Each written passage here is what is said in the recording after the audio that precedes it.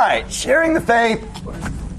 Last week we talked about why bother. And this week we're going to talk about objections. That is, what are, I'll say this, the gracious and the ungracious ways, and you decide which one you needed to hear.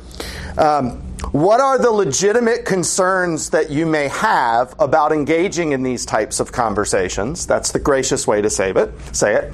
And the other way is, what are the excuses that you're making and the lies that you're allowing yourself to believe that prevent you from engaging in these kinds of conversations? So you decide the level of grace you need in your life, and I will supply that much and no more, as is my policy. First, objection. So this is why we shouldn't do faith conversations, or really why we don't initiate faith conversations. First is this idea that it's wrong to argue with people. As you can tell, I find this one entirely unpersuasive. But many of you do. And this is normally a response to someone experiencing these conversations that go badly or that are done poorly. When you see really aggressive, obnoxious engagement in faith conversations, somebody who's just being argumentative and unkind, ungracious in their hearing, uncharitable in their speech, you see that and you know intuitively that cannot be right.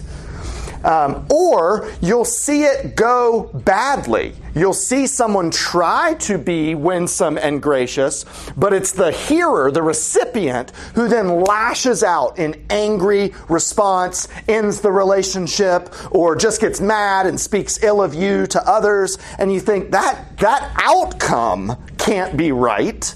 And so you end up with this excuse of, well, it's just wrong to argue with people. And the confusion here is really the difference between arguing and being argumentative. Arguing is a technical term. Arguing is a term that means giving a defense, giving a rationale, making your case. If you argue before the Supreme Court, it doesn't mean that you're pounding on the thing and you're yelling at people. That'll actually get you thrown out of the Supreme Court.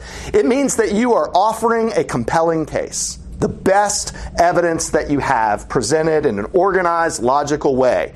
That's what it means to have an argument in the technical sense of the term. What we think about when we think of arguments is being argumentative, just wanting to fight. Or I hope you've seen, your life is, you've missed out if you have not seen the Monty Python argument sketch, where the guy comes in and pays for a 5-minute argument, and all the guy will do is naysay him. Just whenever he says yes, he says no. No, it isn't. Yes, it is. No, it isn't. And he says, that's not an argument. That's right.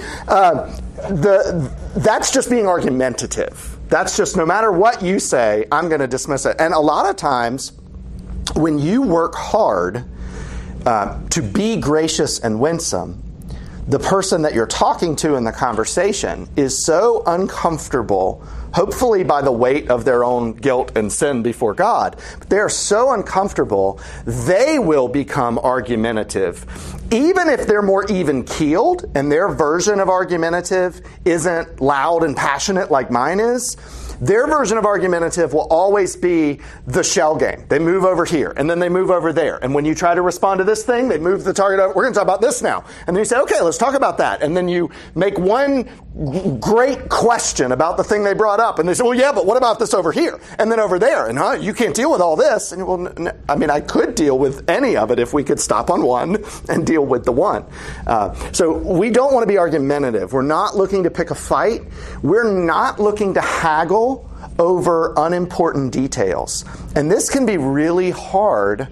The more you think about these conversations, the more mature you become in your faith, the more your theological knowledge and vocabulary mature. So you know not just things that are true, but you know the better way, the precise way to articulate that thing that's true. You think about analogies. When you're trying to describe the doctrine of the Trinity through an analogy, first of all, don't. But when you try to, there's a certain level of Christianity where you say, well, it's like water. And water has three phases, and it's water, and it's ice, and it's vapor. And at one level of truth, that communicates something somewhat useful. But the more you learn about the Trinity and about scriptural theology about the Trinity, when somebody says, oh yeah, I get the Trinity, it's like water, every fiber of your being is going to respond with, Heresy. Modalism. That's modalism. No, in fact, that analogy was specifically rejected by the courts of the church hundreds of years ago because it's wrong. Yeah, but okay, it's like an egg, right? Where you've got a shell, and you've got a white, and you've got a yolk. Also heresy. And every fiber of your being is going to want to just argue with people over things that either are wrong or are not the best, most precise way to say it. And what you've got to do in these conversations is avoid being argumentative by letting a lot of that stuff go. Is the goal of a conversation about your faith to get someone to short circuit to immediately where you are in knowledge and Christian maturity? Or is the goal of that conversation to take them wherever they are and move them one step closer to Christ and Christian maturity? One step, not all the steps at once, not trying to set myself up as the pinnacle of here's where you need to be and I'm going to get you here today whether you like it or not, but getting people one step closer to Christ. Not picking fights, not haggling over unimportant details. Arguing, yes, but not being argumentative. It is a naive objection, though, that wants to say, let's just love people. It's wrong to have these conversations because they make people feel bad. It's wrong to argue with people. These conversations usually go poorly. Why can't we just love people? And it really reveals something about our culture, and even the culture in the church particularly, that we think it's wrong to point out someone's error, to point out flaws in someone's thinking. We think it's wrong to call something wrong, to say that is not correct, that is not accurate. I don't think that is what the Bible teaches. Let's go look. And what you'll be told is that sort of judgmentalism, to say that what I believe is right and what you believe is wrong, is always inappropriate. And that's just not true. That's not what the Bible teaches about this particular issue. We're told that we lack empathy when we make those sorts of judgments. And I've talked about the empathy movement before, so I won't go into all of that here. I will say positively, when what the empathy movement wants from us is that we not be jerks, we should listen to them. Who's got Romans 12:18?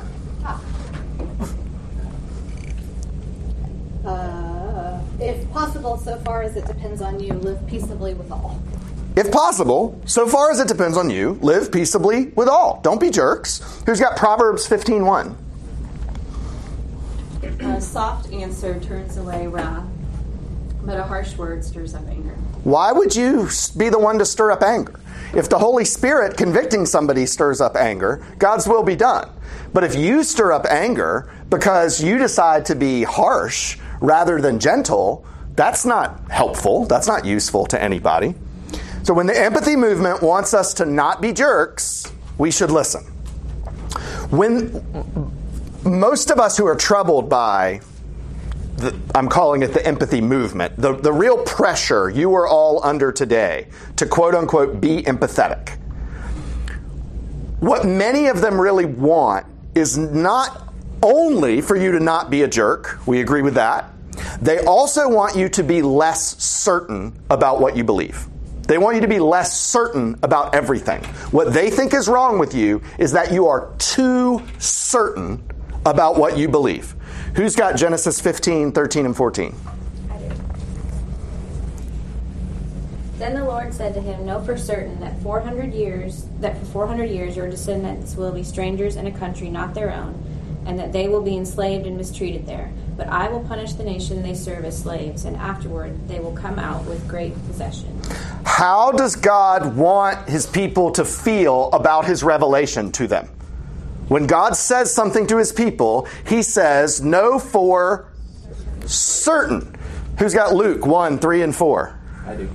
It seemed good to me also, having followed all things closely for some time past, to write an orderly account for you, most excellent Theophilus, that you may have certainty concerning the things you have been taught. Why did Luke write his gospel? That Theophilus would have certainty, would be certain. Who's got Acts 2:36? Let all the house of Israel therefore know that for certain that God has made him both Lord and Christ, this Jesus whom you crucified. Peter, preaching on the day of Pentecost, takes these events that happen at Pentecost, and he takes Old Testament prophecies, and he preaches a sermon that shows you this is the fulfillment of that, which is actually what today's sermon is about. What happens at Pentecost is the fulfillment of many Old Testament prophecies. Peter makes that connection, and then he tells the people, because Scripture says it, you should be certain. Who's got Romans 6, 5, and 6? For if we have been united with him in a death like his, we shall certainly be united with him in a resurrection like his. We know that our old self was crucified with him in order that the body of sin might be brought to nothing, so that we would no longer be enslaved to sin. You take the thing that we do have today, the thing we do experience, the power and presence and work of the Holy Spirit in our lives, the down payment that God's given us through the Holy Spirit, and because of that, Paul says we should be what about our future glorification? Certain. Certainty is not the problem. God wants his people to not just be sure about what they believe and to feel strongly, to be certain that what you believe, because it's from Scripture, is accurate. Certainty is actually a red herring that Satan uses as a tool because he can't win on the facts. You know the old expression that if the lawyer can win on the facts, he presents the facts, and if he can't, it pounds on the facts. And if he can't win on the facts, he pounds on the table, right? Because you've got to create a distraction when the facts don't support you. This whole certainty thing is a red herring discussion because Satan cannot win on facts. If unbelievers put up their facts about the universe against your facts about the universe revealed from God in His Word, they cannot win. And so they have to move to attacking the person, attacking the messenger, the ad hominem attacks they're called, which is, Pam, you're just way too sure about what you believe. Well, wait, what does that have to do with the truth of what I believe? Right? That's the, I don't believe Christianity because Christians are hypocrites.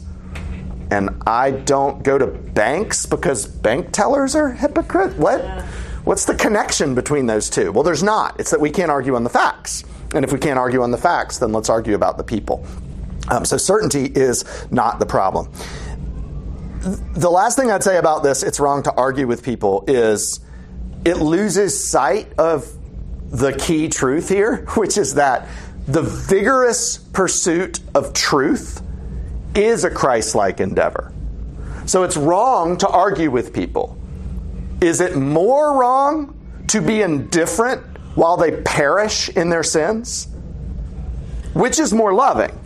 To say, I don't want to hurt your feelings, so I'm not even going to try to do the best job I can, the most winsome way I can, to tell you the truth about Christ.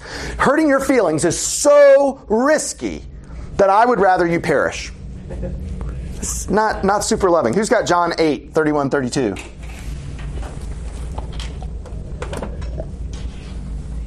So Jesus said to the Jews who had believed him, "If you abide in my word, you are truly my disciples, and you will know the truth, and the truth will set you free."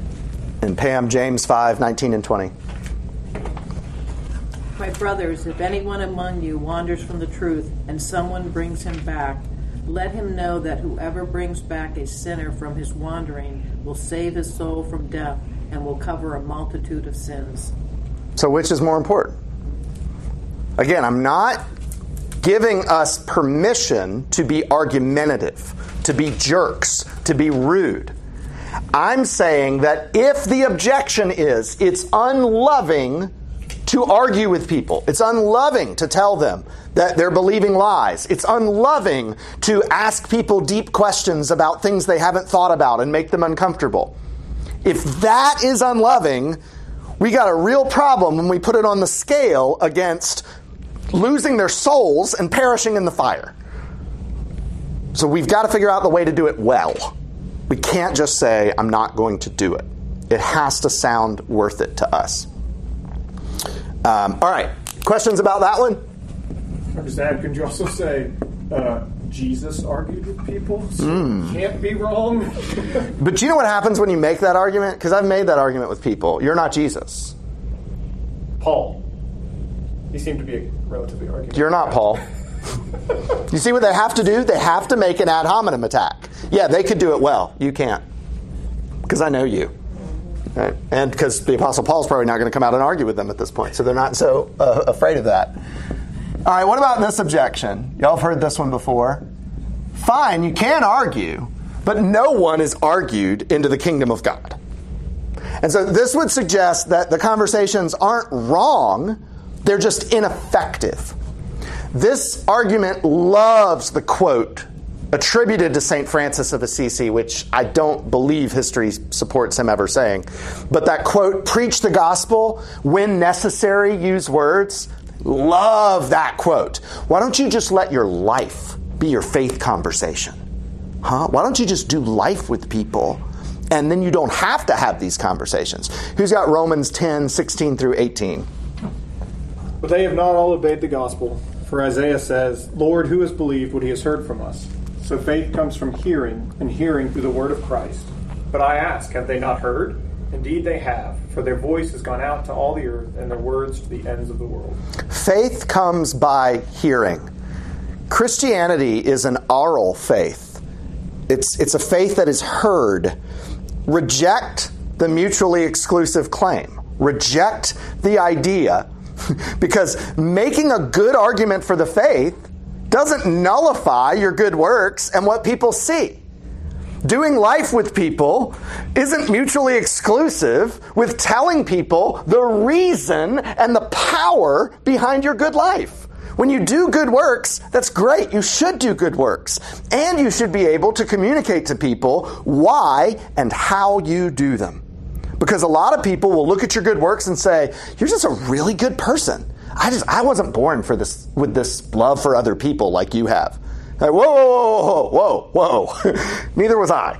I don't know what you're talking about. The power of God can make me love my neighbor. Not, I wake up in the morning thinking, what can I do to love my neighbor today? Right? Not me. These are not mutually exclusive. Now, it is true, the facts of these conversations, the things that we say in faith conversations, the argument that we're presenting for Christianity, is not enough to convert someone. It is absolutely true that there are no rationales you can give that will change a person's heart from stone to flesh. That doesn't mean that those facts, that conversation, that argument isn't useful in God's work of converting their heart from stone to flesh. God uses means. And you see all throughout the Old and New Testament that conversations, words that are heard in people's ears, whether one-on-one or often in the context of worship or even more often in the context of the family, those words go into people's ears and God uses those to bring about his work of conversion. When they say that your words can't convert people, neither can doing life with them. Neither can your good works. Your example can't make anybody a Christian. So that's the wrong standard. It's both and. It's not either or. God converts people. Full stop. No one has ever been converted to Christianity except by God the Holy Spirit. Has not happened in the history of the world, is not possible. We are totally and completely dead in our sins and trespasses. We are not 99.9% dead with just this tiny little beam of light that will draw us back toward God. We are completely dead. A lot of us grew up in churches where we were taught the pit model, right? You're down in this pit. in a pit. And then Jesus is up here. I'll put a cross. And Jesus throws you a rope. And that's salvation. And all you got to do is grab Jesus' rope. And what's the gigantic scriptural problem with this illustration? Dead people can't grab ropes. Scripture doesn't say you're in a pit. It says you're dead. It doesn't say you're sick and lame. It says you're dead. You can't grab this rope. It's not enough for Jesus to come down here and give you a rope. What Jesus gives you a rope, he gives you a rope, and he gives you, I don't know how to draw faith. He gives you faith. Rope plus faith is salvation. Because then in faith, I'm now alive in Christ. That's why Scripture uses that language. I'm given a new heart. That's why Scripture uses that language. I have the new birth. That's why Scripture uses that language. God gives a rope plus faith. And then what can people with new heart, new birth, new life do? They can grab ropes. And that's exactly what we do. We grab the rope. Because nobody who God gives a new heart looks at God who gave him a new heart and looks at his rope and says, "No, I'll pass." Nobody. Nobody's ever done that. So this is what's happening here. So no, our good works cannot convert people. Our words cannot convert people. God converts people, and God uses our good works. He uses our words, our conversations, to do what the New Testament calls tilling the soil, planting seeds, watering the ground. But who gives the growth? God gives the growth. So this is a cop-out. No one's argued into the kingdom of God. Only God can convert people. Absolutely. And what means does God use to convert people? Tilling the soil, planting the seed, and watering. And then he will give growth. So this one is a real cop-out. Questions about that one? I've heard the term hyper-Calvinist before.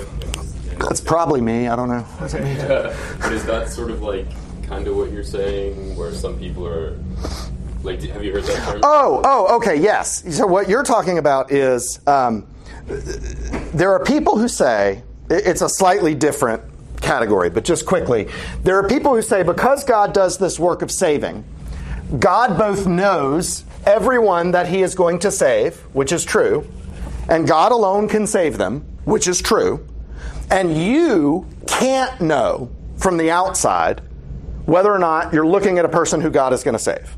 You're not God, you don't have that certainty. Well, everything I just said is true.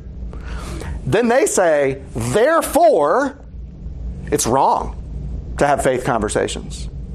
You should not offer the gospel freely because you're offering the gospel to a bunch of people who can't accept it. And that's wrong. It's an absolutely stupid therefore. Jesus answered this in a parable. Jesus answered this in a parable. When a sower went to sow some seed, did he look at the rocky soil and say, nope, and keep walking? And look at the sand and say, nope, and keep walking? What did the sower do? Liberally. This is actually just a small moment of pride for the Scottish Presbyterians because we don't get many moments of pride in Scottish Presbyterianism. This was the issue that the faithful Scottish Presbyterians split over and were martyred for, was the free offer of the gospel. This idea, we preach to everyone who will hear it. We take the gospel out everywhere because we cannot know. This person that is the most militant God hater that you could imagine, maybe God's having you till soil for a work he's going to do in 30 years. And so we just spread seed. That's good question. It's God's view of history is so much longer than ours. All right, third excuse. The Bible needs no defense. Doesn't that sound pious? The Bible needs no defense. Now that statement is true. Scripture is self-authenticating. Unbelievers have their minds blown over the answer to this question when a Christian can answer it correctly. I'm going to put Jake on the spot. Jake, how do we know the Bible is true? The Bible says so. Because the Bible says it's true.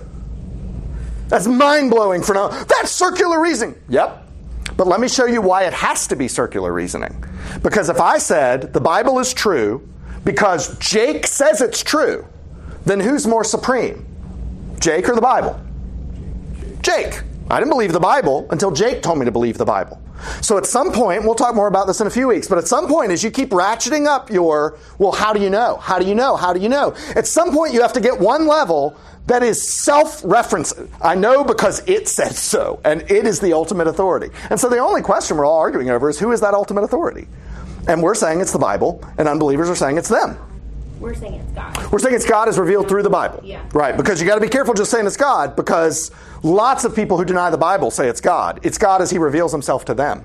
Every one of those books that I mentioned on the top 15 Christian books at the Christian booksellers believes that God just speaks to them, and that's how they know that it's true. I was like, well, bad pizza, staying up too late, too many cocktails has told me a lot of things that I could say came from God, but I'm not quite sure that's it. Scripture is self-authenticating. Scripture is our ultimate authority. God doesn't need our words to prove that he's true. That is correct. But it's not being used as correct. It's being used as a cop-out. Because the question isn't, when we're talking about faith conversations, does the Bible need our defense? That's not the question. The question is, does the Bible deserve our defense? Does the Bible warrant our defense? Is it important enough that we would be willing to defend it? And then, if it is worth it, which we all agree it is, a second valuable question is, can such a book, an ultimate authority, be defended without undoing its authority? That's a valid question, and the New Testament answers that yes, all over the place. The New Testament is a constant stream of defending the Bible's authority through the Bible's own authority, and it's a great place for us to learn how to do that. Who's got Titus 1:9? I do. You must hold firm to the trustworthy word as taught, so that he may be able to give instruction in sound doctrine, and also to rebuke those who contradict it. When our arguments are from the Bible, then we're not undermining the Bible's authority. We're relying on them. We are putting them to their proper use. The Bible defends itself, but the Bible is a book. A Bible doesn't stand up and speak in defense of itself, except in the Apocrypha, Beth and the Dragon, where the Bible, no, it's the cross that comes alive and then goes and talks to people. That's some way out there stuff. The Bible doesn't do this, and so we do it. We, through the power of the Holy Spirit, give the Bible an animated defense. Questions about these excuses, objections, why we don't have these conversations. And then I want to talk about some dangers. The Bible needs no defense, silly, because there were whole church councils that decided yeah. People are saying, is it? But you know what? Who among us, when we're coming up for reasons and excuses not to do something we know we should do, doesn't get a little bit sanctimonious about it? That's what all these are. These are sanctimonious. They start out as something that's true. It is wrong to be an argumentative jerk, don't you think? Yeah. Then we shouldn't have faith conversations. No. No one gets argued into the kingdom of God. Yeah. So we shouldn't have faith conversations. No. The Bible doesn't need a defense. Yeah. So we shouldn't have faith conversations. No. Right. It's just take something that's true, and it sounds so holy and sanctified. That's where the word sanctimonious comes from. There's this very fine line between sanctified and sanctimonious. They both involve truth. Sanctified is using truth truthfully. Sanctimonious is using truth to your advantage. That's what it is. And when we say these true things and we use them to our advantage, we're being sanctimonious. The B and C are basically the same argument. It's because God doesn't need us to do these things, we therefore shouldn't or don't need to do them. That's right. So that just all goes back to the whole means versus, yes, it's true that God does it, but he uses all these means that he's given us to do. Right, and those people really have to come to terms with all the texts in the Bible that command us to do this. So you have the examples in the Bible, which I've covered in these verses, but you also have the Bible's explicit commands that we covered several weeks ago. Go do this. Talk this way. Be prepared to give a defense. The Great Commission. All that's wrong? All that's contradictory to the Bible? It's a mess.